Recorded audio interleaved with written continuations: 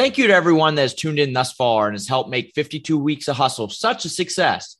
I've had such a great time sitting down with industry leaders. Thank you to the leaders and for all the listeners and your continued support.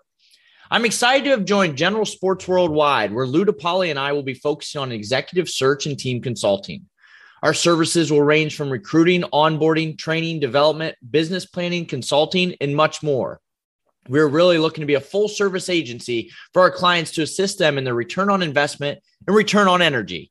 Please let me know if you have any interest. In addition, thank you for everyone that has supported the book, Hustle Your Way to Success in Sports Sales, a playbook to be an elite in the sports business industry. It's available on Amazon in ebook, paperback, and audio versions. Be sure to check out 52weeksofhustle.com as well as to follow on Twitter, Instagram, and TikTok. Enjoy this week's episode.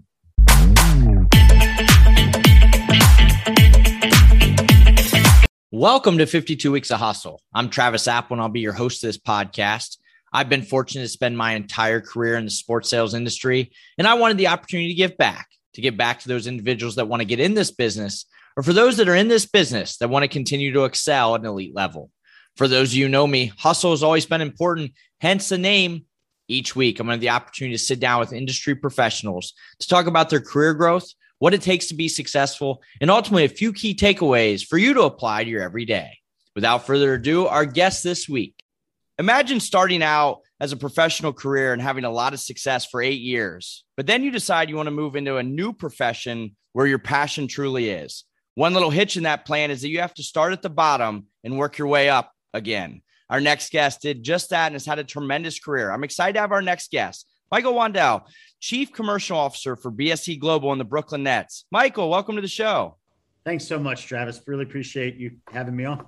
Great to be Michael, here. Very excited to have you and be able to really dive into your illustrious career. So let's start where I kicked it off. You grow up in Champaign, Illinois. Both your parents were in business. So you certainly grew up with the customer is always right mentality. So walk us through the value of growing up around parents in a business setting and how that kind of helped progress where you want to do in your career.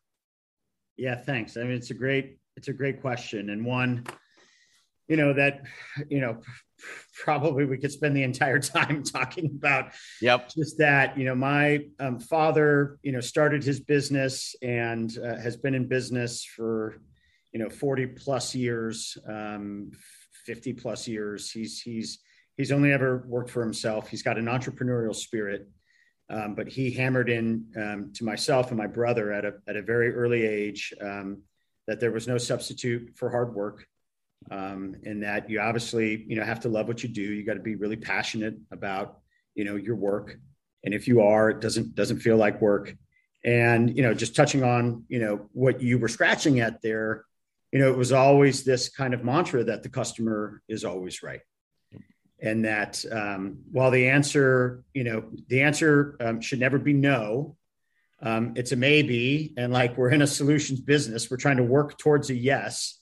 But you don't start from a place of no. You try to start from a place of yes. And so that informed a lot of kind of who I am today as an executive. And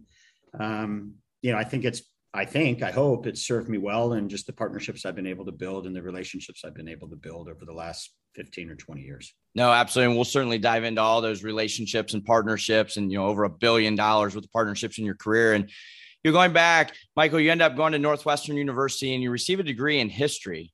What did you think you wanted to do after college? It's a great question. And, I love that because it's really funny. I distinctly remember being like so hyper focused on like what school I went to and getting into the school that I thought was going to be great. And right. And there, I think that like that pressure or that angst is real. Right. But it's funny because when you sit and you reflect, like, I can't remember the last time I thought about or talked about college. And I had a great experience at Northwestern. Right. I'm excited that I was delighted that I went there, and there are, a handful of really close relationships that I still hold to this day. There's some of my dearest friends on the planet, but it's not what I expected on the front end. Like when you get on the other side of it, like I could have maybe had less pressure on myself in that moment. All I really wanted at the time was to be able to think critically to be able to write well, and to meet really interesting people. Yep. And so, you know, when I was in school, everyone that I had gone to school with, like most of those kids had like multiple internships, and they were like taking jobs with Goldman Sachs, and they were going to go work for JP Morgan. And they, you know, they had all of those, they had all of that clearly articulated and already understood and mapped out, like before they even walked into their senior year of college. Right. And I was just interested in just learning, you know, was learning as much as I could and being really well-rounded. And so, you know, I had the major in history, but I also had a major in English, in 20th century literature, and a minor in jazz theory. And that was just because those were the classes that I thought were really provoking. Yep. And made you think outside the box. And yeah, those were the classes that I just thought were cool. Like I was, you know, really into, it was always, you know, I was really into music. And so, you know, coming out of college, like I didn't really know what I wanted to do. I didn't have that like plan. There weren't, you know, I hadn't been interviewing the way normal people, like people at Northwestern had been, like they had 15 interviews or 20. They were like, you know, they had multiple job offers. Right. And I, at the time, I just, you know, my brother is 5 years older than me. We were never really in school at the same time.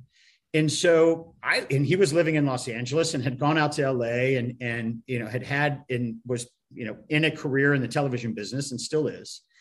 And I thought, well, I want to go out to LA and I want to just spend time with my brother. And right. The really long story short, I ended up working in the music business. That was my, you know, kind of the broader music industry. And my first job, I was actually working for a multimedia company, and I was running the music vertical for that company.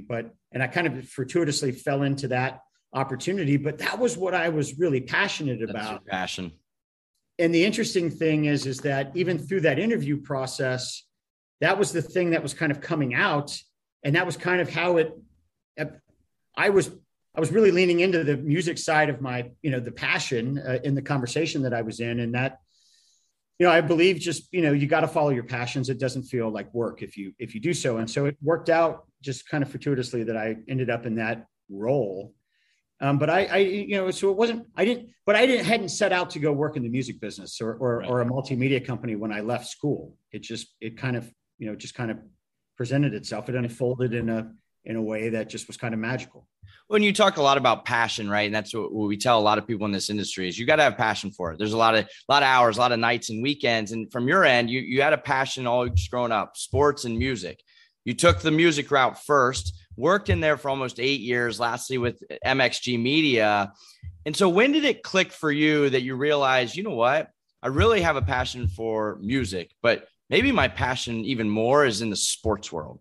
You know, so the thing that was really exciting about the early days of MXG is that, you know, I had autonomy to kind of focus on the kind of music or the artists that that were really resonating with me at the time. And MXG at a certain point, you know, was sold and a larger parent company had come in, and I think the culture was starting to change. And even after that, like I was writing, I was doing some freelance work. I did some work, and when you freelance as a writer, this is before I'd gone into a marketing capacity. You're not choosing like the artist or the DJ or the band that you want to promote or feature. You're literally like given an assignment and like, this is the show I need you to go review. This is the band I need you to go interview. And then you were putting your name to something that you didn't really have like a connection to in the first with. Yep. And it started to affect and impact like my love of music. And that was when I decided, like, it wasn't necessarily that I wanted to work in sports. It was that I didn't really want, like, I didn't want to lose my love and passion for music. And it was starting to become really like commercialized in a way that like spiritually didn't feel right. Like I'm saying that kind of, you know, tongue in cheek, but, right. And I actually, before I went into sports, I'd gone into a marketing role. I was working, you know, for a chain of retail stores and was kind of working in sales and marketing. And I did that, you know, for a couple of years. And I got to a point where I just didn't feel that passion, that drive, that energy, that fire every morning when you get up and when you go to work. And it was starting to feel like work. Yep. It really was. And that was when I made the decision and the pivot to the sports industry. And it was the best decision that I could have made. And we're going to dive into your illustrious sports career. And I think that was great advice for the listeners, right? Continue that passion, but if it starts to feel like it's a job, you might want to change up your mentality, right? You want to do something for your career. And, so after going to a career fairs, you're working in the retail industry, you decide to take that leap. And now this is where, in my opinion, your journey gets really interesting and very outside the traditional thinking, because again, you're spending 8 years in your career, you're making decent money, you're working your way up. You decide to start entry level inside sales with the Indiana Pacers. So several questions, Michael. First, you're spending 8 years in any industry. You are going to be making decent money, certainly not inside sales money, which at the time was a very small hourly wage, no benefits, a little bit of commission. What ultimately made you decide, you know what, this is the plunge I need to take? And I think I still have my offer letter from the Indiana Pacers. Awesome. I don't know. I've kept it as a nice, reminder and a memory of like just where I came from, but more importantly, that I wanted it that badly, that I was willing to make that sacrifice. And I think that would be, the one, so like, if there was ever any wisdom to impart or to bestow, and it's debatable whether or not I'm even the appropriate person to give such guidance or insights. And this is in no particular order, but so this theme or the thematic of passion is one that obviously, that's right there. But then this just like this unwavering commitment and dedication to like seeing it through. And I've told people many times before that are like contemplating a career move or a switch into sports. And I'm like, you've got to have steadfast conviction, and you've got to know in the deepest parts of your soul that this is right, because you're going to be challenged. You're going to be tested. There's going to be days where you're not going to be making any money. You've sacrificed, a lot financially to try to make this decision. People don't typically come into the sports world to get wealthy or to make like a lot of money. But I would tell people I wouldn't want that to be a deterrent or a detractor, because I believe money follows passion. And so if you really believe in what you want to do, and if you really love what you do, and if you're passionate about your work, and if you commit to it and you're engaged in your work, and it doesn't feel like work, like over time, if you can weather that storm, if you can handle that turbulence, the money eventually will follow and flow. But that wasn't why I ever got into it. It was because I was passionate about it, and I wanted to just really find meaning in my work, so that was how I kind of landed in inside sales. And in my, everyone was coming right out of college, and everyone in my inside sales group called me Obi-Wan. Like I already had gray hair. I was like the old man. I was the old man in the boiler room. Right. It was great. I haven't, thinking back on those days, it was a time, great fondness. I look back on those days. And that's the thing is, we hear this a lot from people right now and candidates like, well, I've already done this, or, hey, I have more experience in my career. Like sometimes you have to take that risk. You have to take that grind, from a mental game as well. And in this industry, we talk a lot about internal motivation. So what do you feel like you did on a consistent basis to keep yourself motivated, knowing that, hey, I gave up a pretty good career. I'm starting back at the bottom, but you know what? I took this risk. I'm passionate about it. I'm going to find a way to make it work. So what were you doing to keep yourself motivated? Yeah, that's a great question. It was an easy one. The reason, and for me, the reason why I always tell people if they're interested in coming into the sports world, one is you got to really like understand which side of the business you want to be on. Like, what are you passionate about and where do you think it makes sense? And 9 times out of 10, people are like, I don't know. I just want to work in sports. I'm like, okay, well, you should, if you're, my recommendation is typically to look at the sales vertical. And going back to your, the question about motivation, for me, it was like the leaderboard. The leaderboard didn't lie. The numbers don't lie. Numbers don't lie. And the thing that's great about being on the sales side of the house is you always know where you stand. You always know, because the numbers are the numbers, and you only have yourself to hold accountable. right? And I always looked at it as like, I'm running my own business. This is my small little enterprise that I'm building and that I'm growing. Yep. And I'm the CEO of that business. Yep. And so if I get here early and if I stay late and if I make this many calls and if I talk to this many people, it was almost formulaic to me in that way. Yep. And it's a really complicated psychological exercise to go through when you're looking at the leaderboard every single day. And I always tried, this is why I think of like running your own business. I tried to not look at anyone else that was around me as my competition. Yep. I was only in competition with myself. Internal competition. Yep. It's my energy, my effort, my output, my production, and not making it about like, why is Billy ahead of me on the leaderboard? Or, yep. Why did Timmy get that lead? Right. So on and so forth. And I just had to focus on what I could control. Yep. Right. And so that leaderboard for me was a great barometer and a great measurement or great thermometer for like my own motivation. Right. And if I ever wasn't at the top of that leaderboard, I always wanted to be. If I ever wasn't at the top, I was like, I need to make more calls. I need to get in earlier. I need to meet more people. I need to think differently about the way I'm approaching this conversation. So yeah, that for me was my motivation. And you just at the end of the day, period, point blank, you found a way to get it done. And you talked about controllables. And that's what we know in the sports industry is you can't control the wins and losses, but you can control your passion, your work ethic. You're open to evolving. And, you certainly, you take that risk. And so looking back, you've now had over a 20-year career in the sports industry and have had a ton of success, which we'll dive into. So thinking back at that time when you took that risk, what is a piece of advice that you wish you would have known, maybe right out of college or early on in your career, that may have led you down this path sooner? Well, just to know that it is actually possible and that you will get there. If you believe and if you have that conviction and if you're committed and you're, dedicated to your craft, you're passionate about what you do.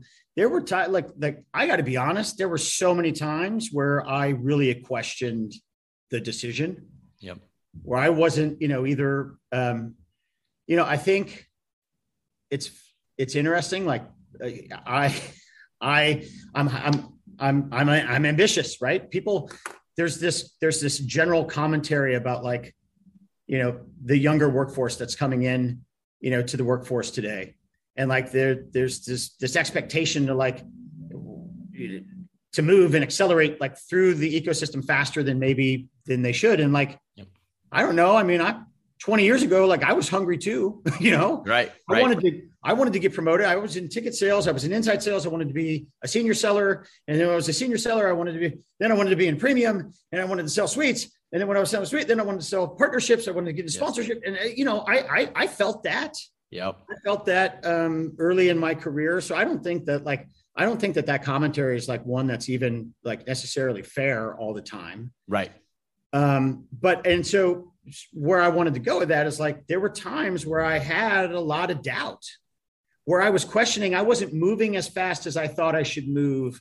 I wasn't into the partnership world as fast as I thought I would. Yeah. And so, and I doubted myself. And I think there were moments there where,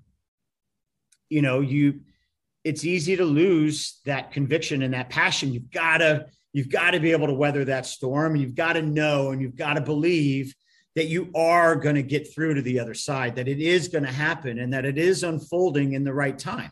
Right. And you've got to be patient.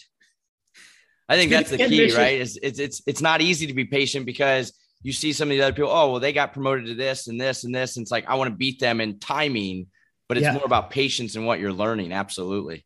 Yeah. And going back to that again, that idea that like, I'm not in competition with Billy. Billy's already a CRO and I'm still just, I'm still just a VP of partnerships.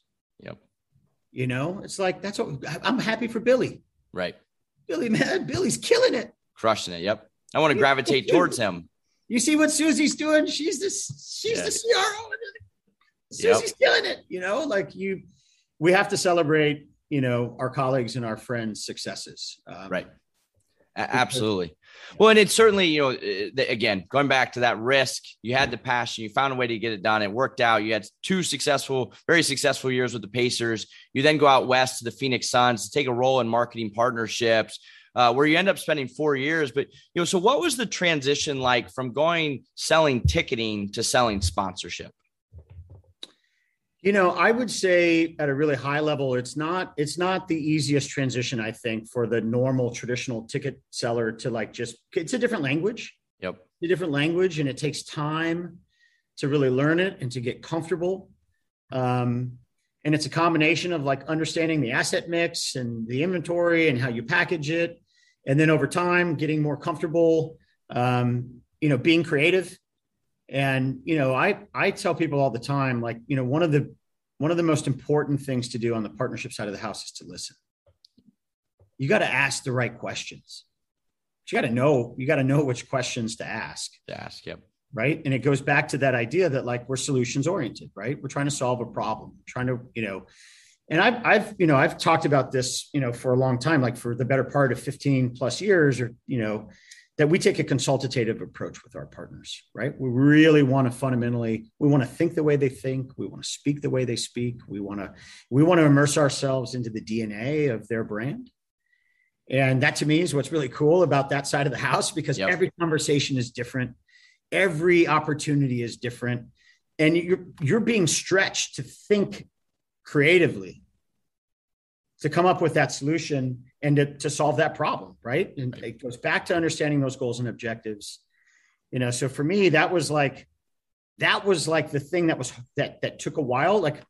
I didn't come to the sports world saying, I want to work in ticket sales. I actually wanted to work in partnerships from the onset. That sounded really interesting. That was intriguing to you. But, it's like, kid, you got to start somewhere, right? So that's why I started literally at the very bottom, because I just wanted to cut my teeth and I wanted to fundamentally really understand the business from all aspects and all angles. And so I think the transition, I don't think the transition, just generally speaking, is an easy one, but it was one that I was a little older and I had spent some time in business and I had been in a marketing role. And so I was already thinking a little bit differently. Yep. And I was fortunate that, I worked for one of the titans in our business, Harvey Schenk, yep, who led the marketing partnership group for the Phoenix Suns for years and years. Harvey's a legend. Yep. And so, just being around Harvey and being a fly on the wall and listening into some of those conversations that he was having. I was under the mentorship of Rick Welts, when I was in Phoenix, who's, arguably one of the greatest executive, not just in the NBA, in all of sports. In all of sports. Yep.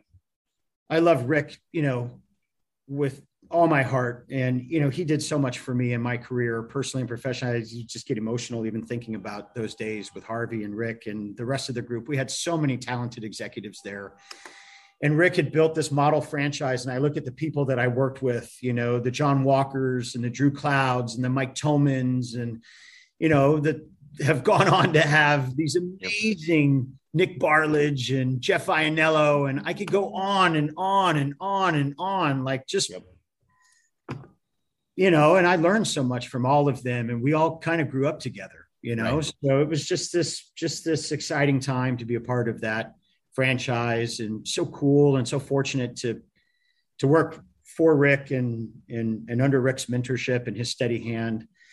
So yeah, like that, it was a magical time. I think, to answer the question finally and to land the plane, I think my learning curve was probably accelerated because I was around so many talented executives, so many talented people that took the time to kind of bring me under their wing and show me a thing or two about how this is done.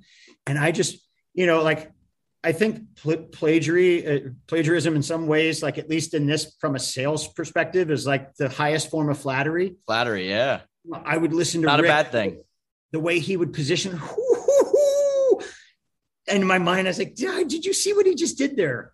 He just so much composure. And and just so deliberate with like the positioning was so crystal clear. And Harvey was a master at that as well. And so, I think my learning curve was accelerated greatly just because I had great leadership. We're driven by the search for better. But when it comes to hiring, the best way to search for a candidate isn't to search at all. Don't search, match with Indeed. Indeed is your matching and hiring platform with over 350 million global monthly visitors, according to Indeed data, and a matching engine that helps you find quality candidates fast. Ditch the busy work. Use Indeed for scheduling, screening, and messaging so you can connect with candidates faster. Leveraging over 140 million qualifications and preferences every day, Indeed's matching engine is constantly learning from your preferences, so the more you use Indeed, the better it gets. Join more than 3.5 million businesses worldwide that use Indeed to hire great talent fast. And listeners of this show will get a $75 sponsored job credit to get your jobs more visibility at Indeed.com/Blue Wire. Just go to Indeed.com/Blue Wire right now and support our show by saying that you heard about Indeed on this podcast. That's Indeed.com/Blue Wire. Terms and conditions apply. Need to hire? You need Indeed. Again, we're here on 52 Weeks of Hustle. The guest today, Michael Wandel, Chief Commercial Officer for BSE Global and the Brooklyn Nets. And so, Michael, again, you spent 4 years in Phoenix. Then you transitioned to the Senior VP of Marketing Partnerships for the then Charlotte Bobcats for 3.5 years. And you certainly made the right move into the sports world. You're working your way up the ladder, the corporate ladder, quickly into the sponsorship side of the business. And you receive a call to go to the NBA League office. You help lead up the global marketing partnership division. And here on 52 Weeks of Hustle, we've had several guests from the Teambo side of the business, but this was a bit different as you oversaw all business development for NBA China. So what were some of your main responsibilities with that role? Yeah, thank you. So that was a wonderful opportunity. Mark Tatum, the deputy commissioner, called and we were having a lovely conversation. Mark's also one of my favorite people in the business. And I'm so grateful to him for that opportunity. And, as we were talking, it was, the kind of the vision and the goal at that time was because obviously, basketball is like religion in China. Yep. And there was an office that was there. But the business wasn't, at least at the time, wasn't growing at the same rate or the same clip that maybe, everyone would have wanted or had hoped or had envisioned. And a lot of the deals at that time were global deals that were being sourced, out of the league office out of New York. There weren't independent deals that were, standing on their own that were being sourced in mind from the local team. I mean, I'm talking generally speaking, like, right.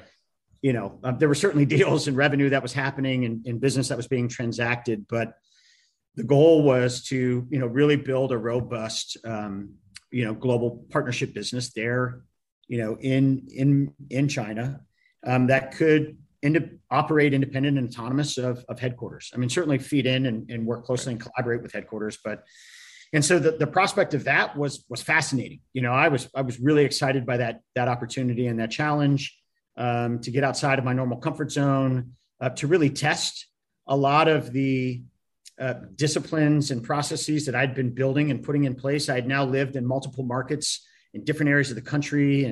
But I had never at that point, I'd lived outside the US, but not in a professional capacity. Yep. So the prospect of going, to a totally different country on the other side of the world, where I don't speak the language, where I don't have a network, to me, that challenge to see if like these principles that have gotten me this far, can I pressure cook them and test them against like the ultimate challenge of China? Like that to me was what was exciting. And yeah, the job was to build that partnership business. It was a traditional sponsorship business, our media business. So digital and the advertising on the television broadcasts at CCTV5.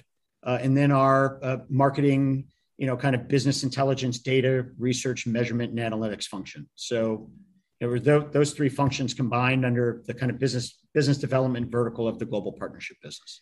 And it's, it sounds like an amazing, to your point, not only just different country, different continent, and, are the X's and O's transferable? And after a few years, you receive a promotion to the international business development, where you're now helping drive large scale global platforms across China, Asia, India, Africa, Europe, Middle East, South America, Mexico, and Canada. And so as you think about your time there at the league office, what were some key learnings just working across so many different countries, so many, working with so many different people from different cultures, different backgrounds?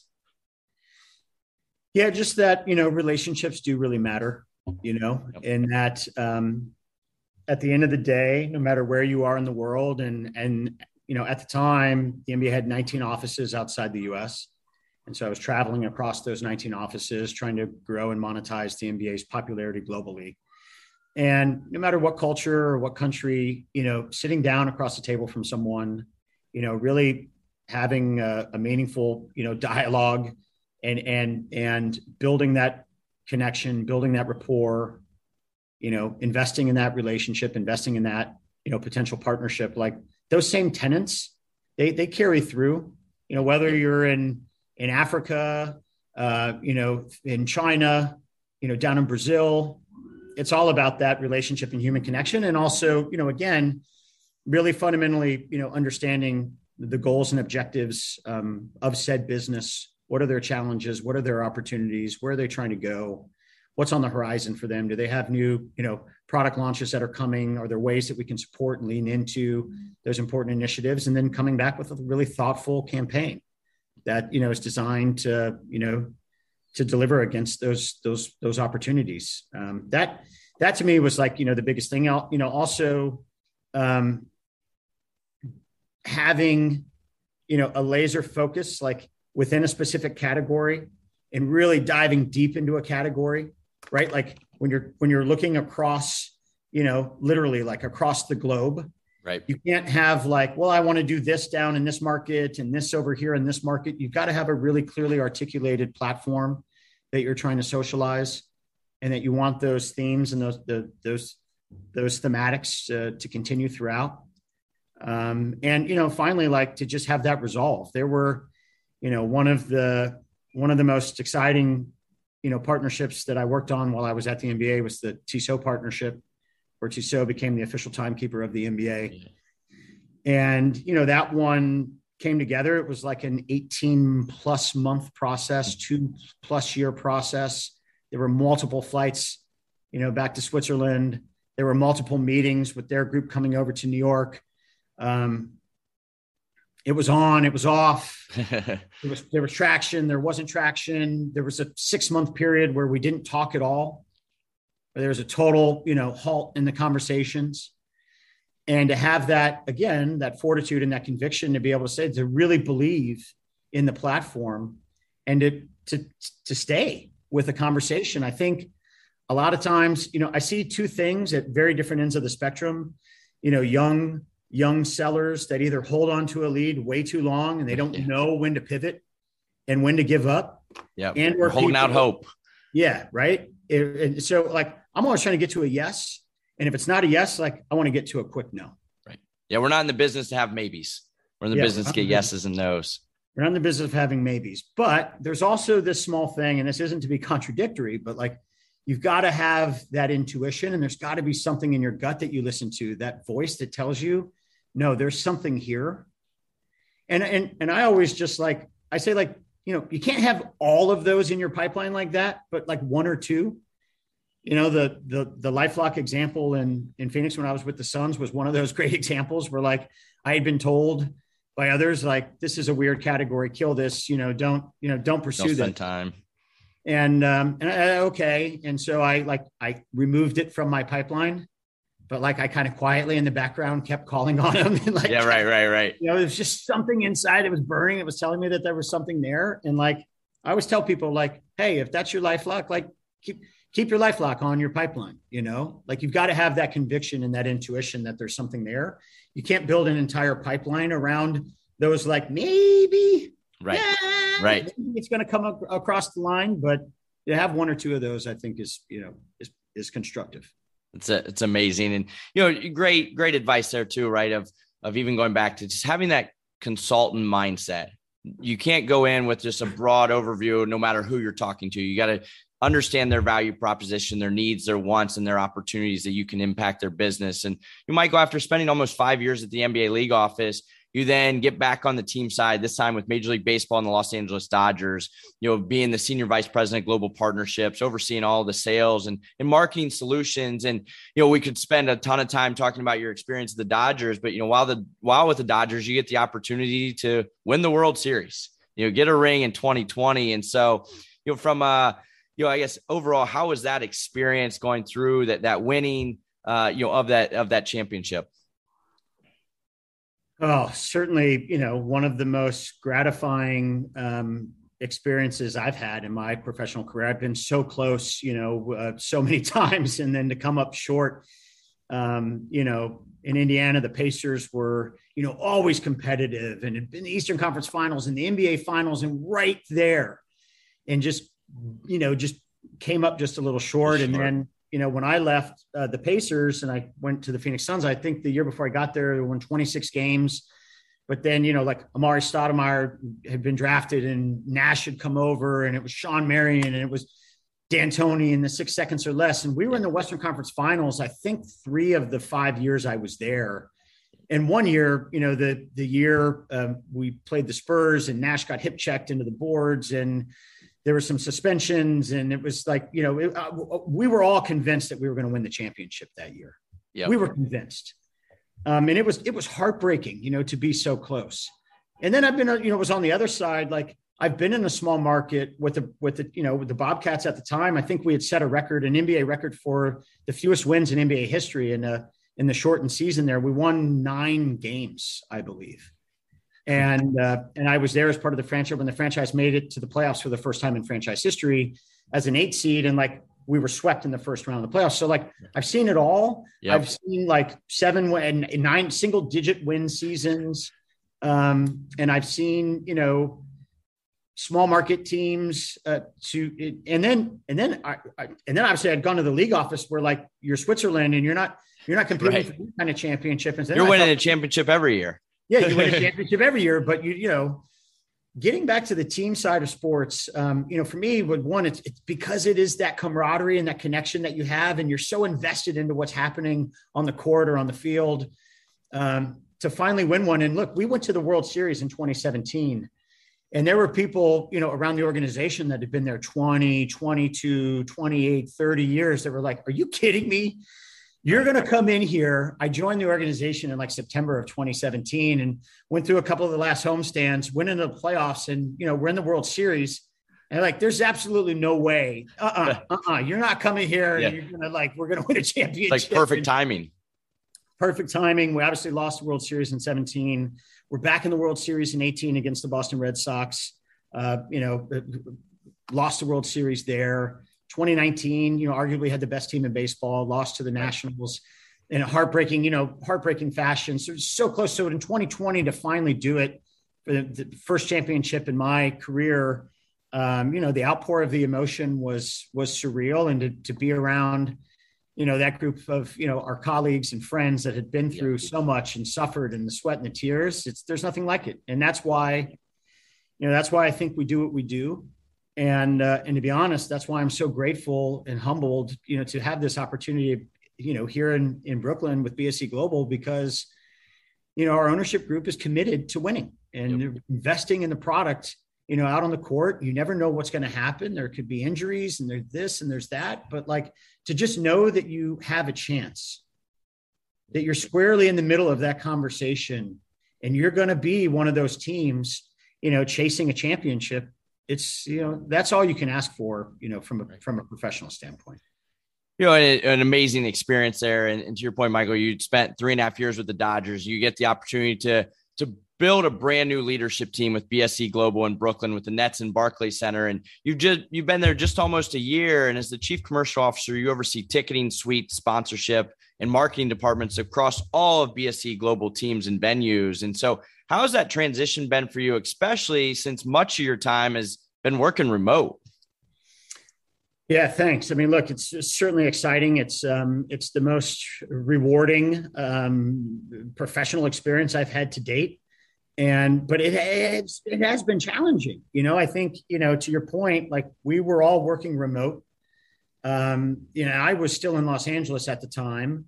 And so working from afar and juggling different time zones and juggling, there are so many new executives that have joined the organization in the last year. Yep. And they're all onboarding too.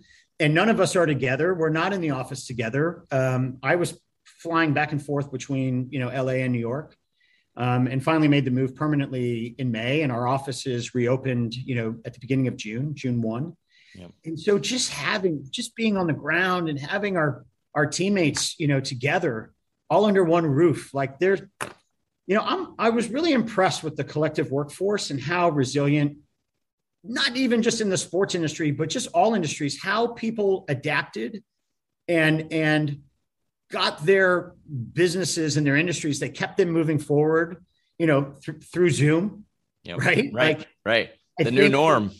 Yeah. I think we've effectively demonstrated that it is capable and it is possible to do work, right, like outside of the normal traditional office, but there's definitely no substitute and no argument that you can't be more effective and more dynamic when you're together, right? Just the ability to collaborate. If you and I were in a meeting right now, and if right now when this Zoom meeting ends, leave meeting, the screen ends, and it's over. You go off to the next, you're on to the next meeting. I'm on to the next meeting. If we're in the same office space, you and I might be walking together down the hall to the next meeting. And there might be 3 new ideas that you and I share with one another just in that 5-minute exchange. Said, hey, Travis, you said something in the meeting. That was really interesting.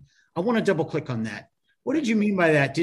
What if we did this? And then you said, well, I didn't even think about that. That's fantastic. I like that. What if we did this? And so that exploration, that ideation is, I think, what was really missing, and just generally not feeling connected, right? I think we were all stuck inside our homes.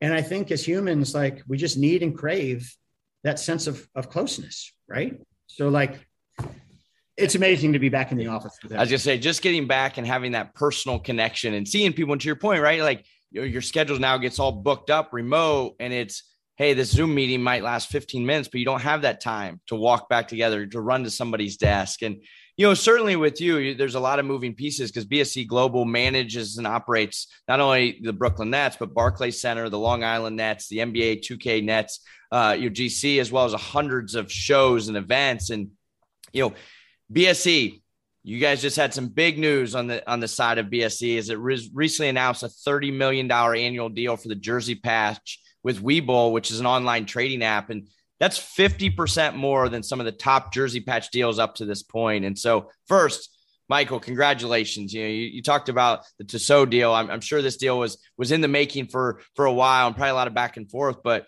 lot of questions. Walk the listeners through just that overall pitch, the overall value proposition and close of such a big deal. Thanks, Travis. I mean, look, we're over the moon excited to welcome Webull, to our partnership family. I should say those numbers were reported. That was not anything that would ever come from us. We take great pride. We do not discuss or disclose terms of our deals ever. So that's an alleged number that was reported by the media. Just wanted to make sure that's understood. But no, we couldn't be more excited. This was, the way that this partnership came together, it was the right marriage of ideas. And in Webull, we found look, what's really interesting about these kinds of partnerships historically, traditionally, is, whether it's a naming rights or a patch, partner, typically those opportunities come from one of 2 different buckets. And I'm painting with broad strokes here. There are obviously different examples that fit outside of these, but just broadly in one of 2 buckets, either a company that has a strong corporate presence in the backyard of said building or said property or said team, or they are a challenger brand or a young up and coming brand that's ready to make noise. They want to come into the marketplace in dramatic fashion, and they're looking to make a big splash. Yep. In Webull, we found both, right? This is a company that is headquartered in New York. They're right here. They also have global reach and a global footprint. We're talking about a company that has, offices and customer bases in, 6 different time zones, multiple countries around the world, with offices in Hong Kong and London and coming in Singapore and Toronto and others. I mean, so this is a global company with global reach and a real global appetite, right? But proud to be of New York, from New York, for New York. And they were looking for the right partner to tell that message and sing that message proudly. And so, for me, it's always about finding that right marriage of ideas and finding those authentic points of connection in terms of the partnerships. And, the thing that I love about them is, they've got a young user base. They've got a young demographic. So do we. Right. The overlay and the onset between their customer base and ours is one that is so exciting. And the things that we're going to be able to do together, I think the sky's the limit about where we're going to be able to take, this partnership and this platform. They've got ambitious plans to grow and accelerate in meaningful fashion. And I can't think of a better opportunity or platform for them to scale, in particular globally, but certainly here throughout the US than with this relationship with BSC Global. And it's so much more than just the Brooklyn Nets. It's the New York Liberty, right. It's Nets GC, it's the Long Island Nets, and all the other things that we're going to do globally around the world. To me, that's what gets me so excited. Yep. No, and you can hear the passion in your voice. And again, congrats. And, going through that process and I mentioned this earlier, you've sold over $1 billion worth of deals in the sponsorship world in your career. What's your advice for listeners on just being able to think big and ultimately just get to that point where the comfort level is there to ask for the big deal and ask for the close? Well, you've got to really believe in your platform, right? And you've got to remember that I always say this: great ideas, big ideas always find money. I love it when you sit down with a partner and they say, well, I don't, we don't have budget for that. Or we don't have budget for what? Like, right. We haven't even started talking. Yeah. We don't even know where you don't have budget to grow and scale your business by 22% this year. Right. You don't have budget to bring 4 million new customers to your funnel in the next, 12 months. It's about understanding and uncovering what is success? How are we going to measure success in this partnership and in this platform? Because I'm confident that company's got money or budget somewhere to go solve against some problem that they're facing in their business. Right. It's just not clear to them yet that money or that budget could be funneled into an integrated marketing platform with BSC Global or with, insert, property X or property Y. Whatever team it is. Yep. But you've got to have that mentality and you've got to be able to think creatively and think analytically to be able to, that marriage of those two, to be creative and analytical at the same time, I think is really complicated. Most sellers are either really, really, they're really analytical or they've got a lot of process and they're methodical about the way they work a category or a lead. They're not that creative. Or someone's really creative and they've got great ideas. They're really charming. They're charismatic. They're warm. They're energetic. They're personable, but they don't have any follow through. They don't have any process. They're clunky. And, I've seen a lot of both. Right. It's really hard to find someone that can marry the two sides and to do it in a way where both sides are in harmony and in balance with one another. And those are the kinds of people that I'm interested in. I'm interested in finding, it's a little easier to find the person that's charming and charismatic and personable and has high energy and try to teach them the other things than it is the other way. Personality is one thing that's hard to really, to teach. But, for me, that's what's exciting, right? Is about spending time with the team and trying to bring that out or, uncover that or show someone that process. And when the light, when the light switches on, right. When it's bing, and it's wow, that was really cool, to see that. I mean, that's what I saw Rick Welch do. That's what I saw Harvey Schenk do. The first time I saw it happen, it was like magic. Yeah. It was amazing. It was incredible. The entire room was just in their palm, in their hand. That's why I like doing, what we do. and everything comes together. And, to your point, customers end up kind of walking themselves into a sale because you've shared that value proposition and that partnership. And well, this has been great. Ton of great advice. Certainly fun to hear about your journey. We're certainly looking forward to seeing what BSE Global continues to do both on and off the court. And, to close it out, I like to put our guests on the hustle hot seat. So you ready for this? Okay. I don't know if I am, but let's try. So you've talked about, you've lived in a lot of different places. You've traveled a lot of different places. What's your favorite city or place that you've lived in or been to? The best trip, the most memorable trip that I've ever taken was to Kenya. I was in the Masai Mara and I was on safari for a couple of weeks. So it was in Nairobi and then spent time. I mean, Africa to me is still, the most interesting continent on the planet. Obviously, I have deep roots and a deep love and passion for Asia. China in particular is right there. China and Africa to me are like the two most interesting, but yeah, Kenya and the Masai Mara through the Serengeti, watching the migrations take place is the most memorable trip I've taken. Sounds amazing. If you had a superpower, what would it be and why?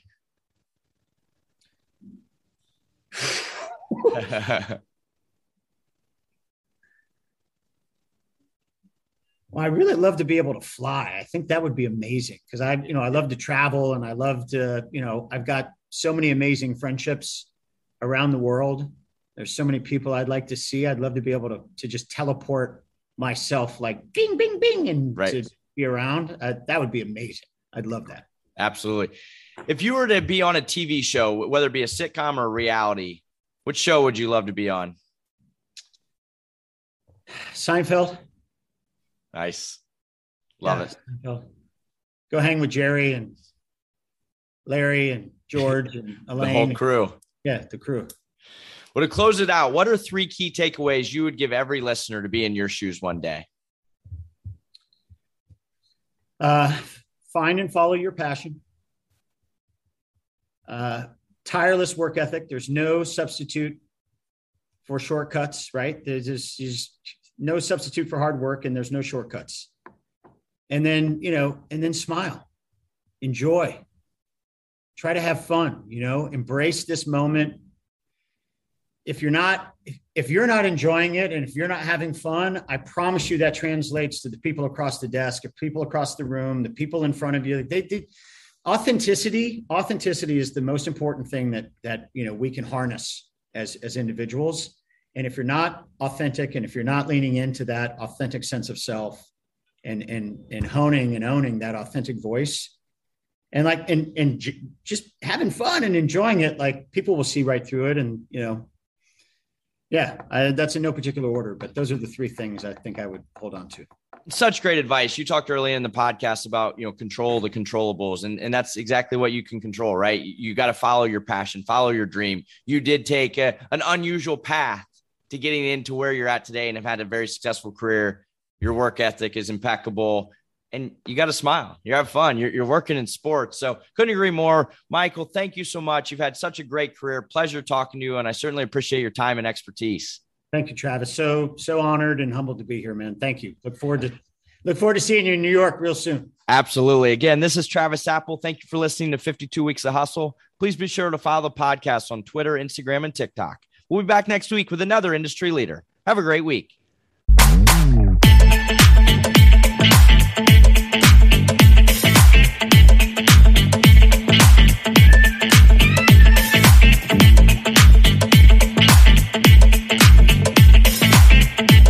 Everyone is talking about magnesium. It's all you hear about. But why? What do we know about magnesium?